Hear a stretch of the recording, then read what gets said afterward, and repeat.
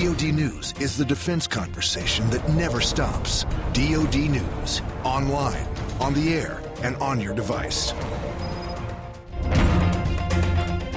Earthquake anniversary 5 years after terror struck Haiti, we take a look back. Medical drill, see how U.S. soldiers are teaming up with their Kosovo counterparts for an important lesson in emergency care. Sky high, we go behind the scenes with a group of parachute riggers in Okinawa. Welcome to DoD News Now. I'm Tech Sergeant Nathan Perry. We'll have more on those stories in a moment, but first, U.S. Central Command is once again tweeting. On Monday, the agency's Twitter and YouTube sites were hacked. CENTCOM claims the cyber vandalism only compromised the sites for about 30 minutes. CENTCOM says no classified information was posted, and none of the information posted came from CENTCOM's server or social media sites. Our other top story, it's been 5 years since a 7.0 earthquake struck Haiti, killing 220,000 people and injuring 300,000 more. Residents of that Caribbean country are still working to rebuild. Back in 2010, U.S. Southern Command responded with humanitarian aid. More than a dozen ships, nearly 50 helicopters, and a dozen other aircraft were deployed. In just a few days, the U.S. military had thousands of personnel on the ground there.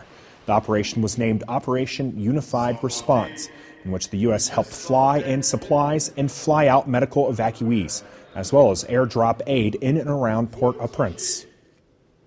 Meanwhile, U.S. soldiers from Multinational Battle Group East joined cadets from the Kosovo Academy and participated in a technical field care exercise at Istok. The service members split up into squads to work on providing emergency care. It was very beneficial. Definitely needed it. Need to do like a little refresher with first aid and whatnot, but I feel like I could take the stuff that I learned here and go back and teach other soldiers, how to properly do first aid, the basics and whatnot, how to properly evaluate a casualty and do 9 lines and everything. The teams also practice a medical hoist exercise. For parachute riggers, one day could be filled with preparations. The next day, it's time for the big jump. Petty Officer Sarah Villegas followed a group of these service members at Camp Schwab, Okinawa, to get more on their mission. Some days this job is a little more fun than others. Stay on it, stay on it. Good job. On the quiet days back in the paraloft, these riggers pack and maintain parachutes so the battalion is always deployment ready.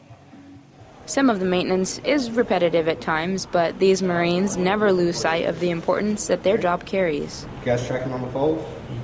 I really don't think anything about my job is routine at all. The second that you start thinking like that, that's when someone gets hurt. Because the second that you start packing a parachute, just like it's assembly line, that's when things start getting dangerous. You have to think about every parachute being someone's lifeline and safety. So I try not to think of it as boring or monotonous.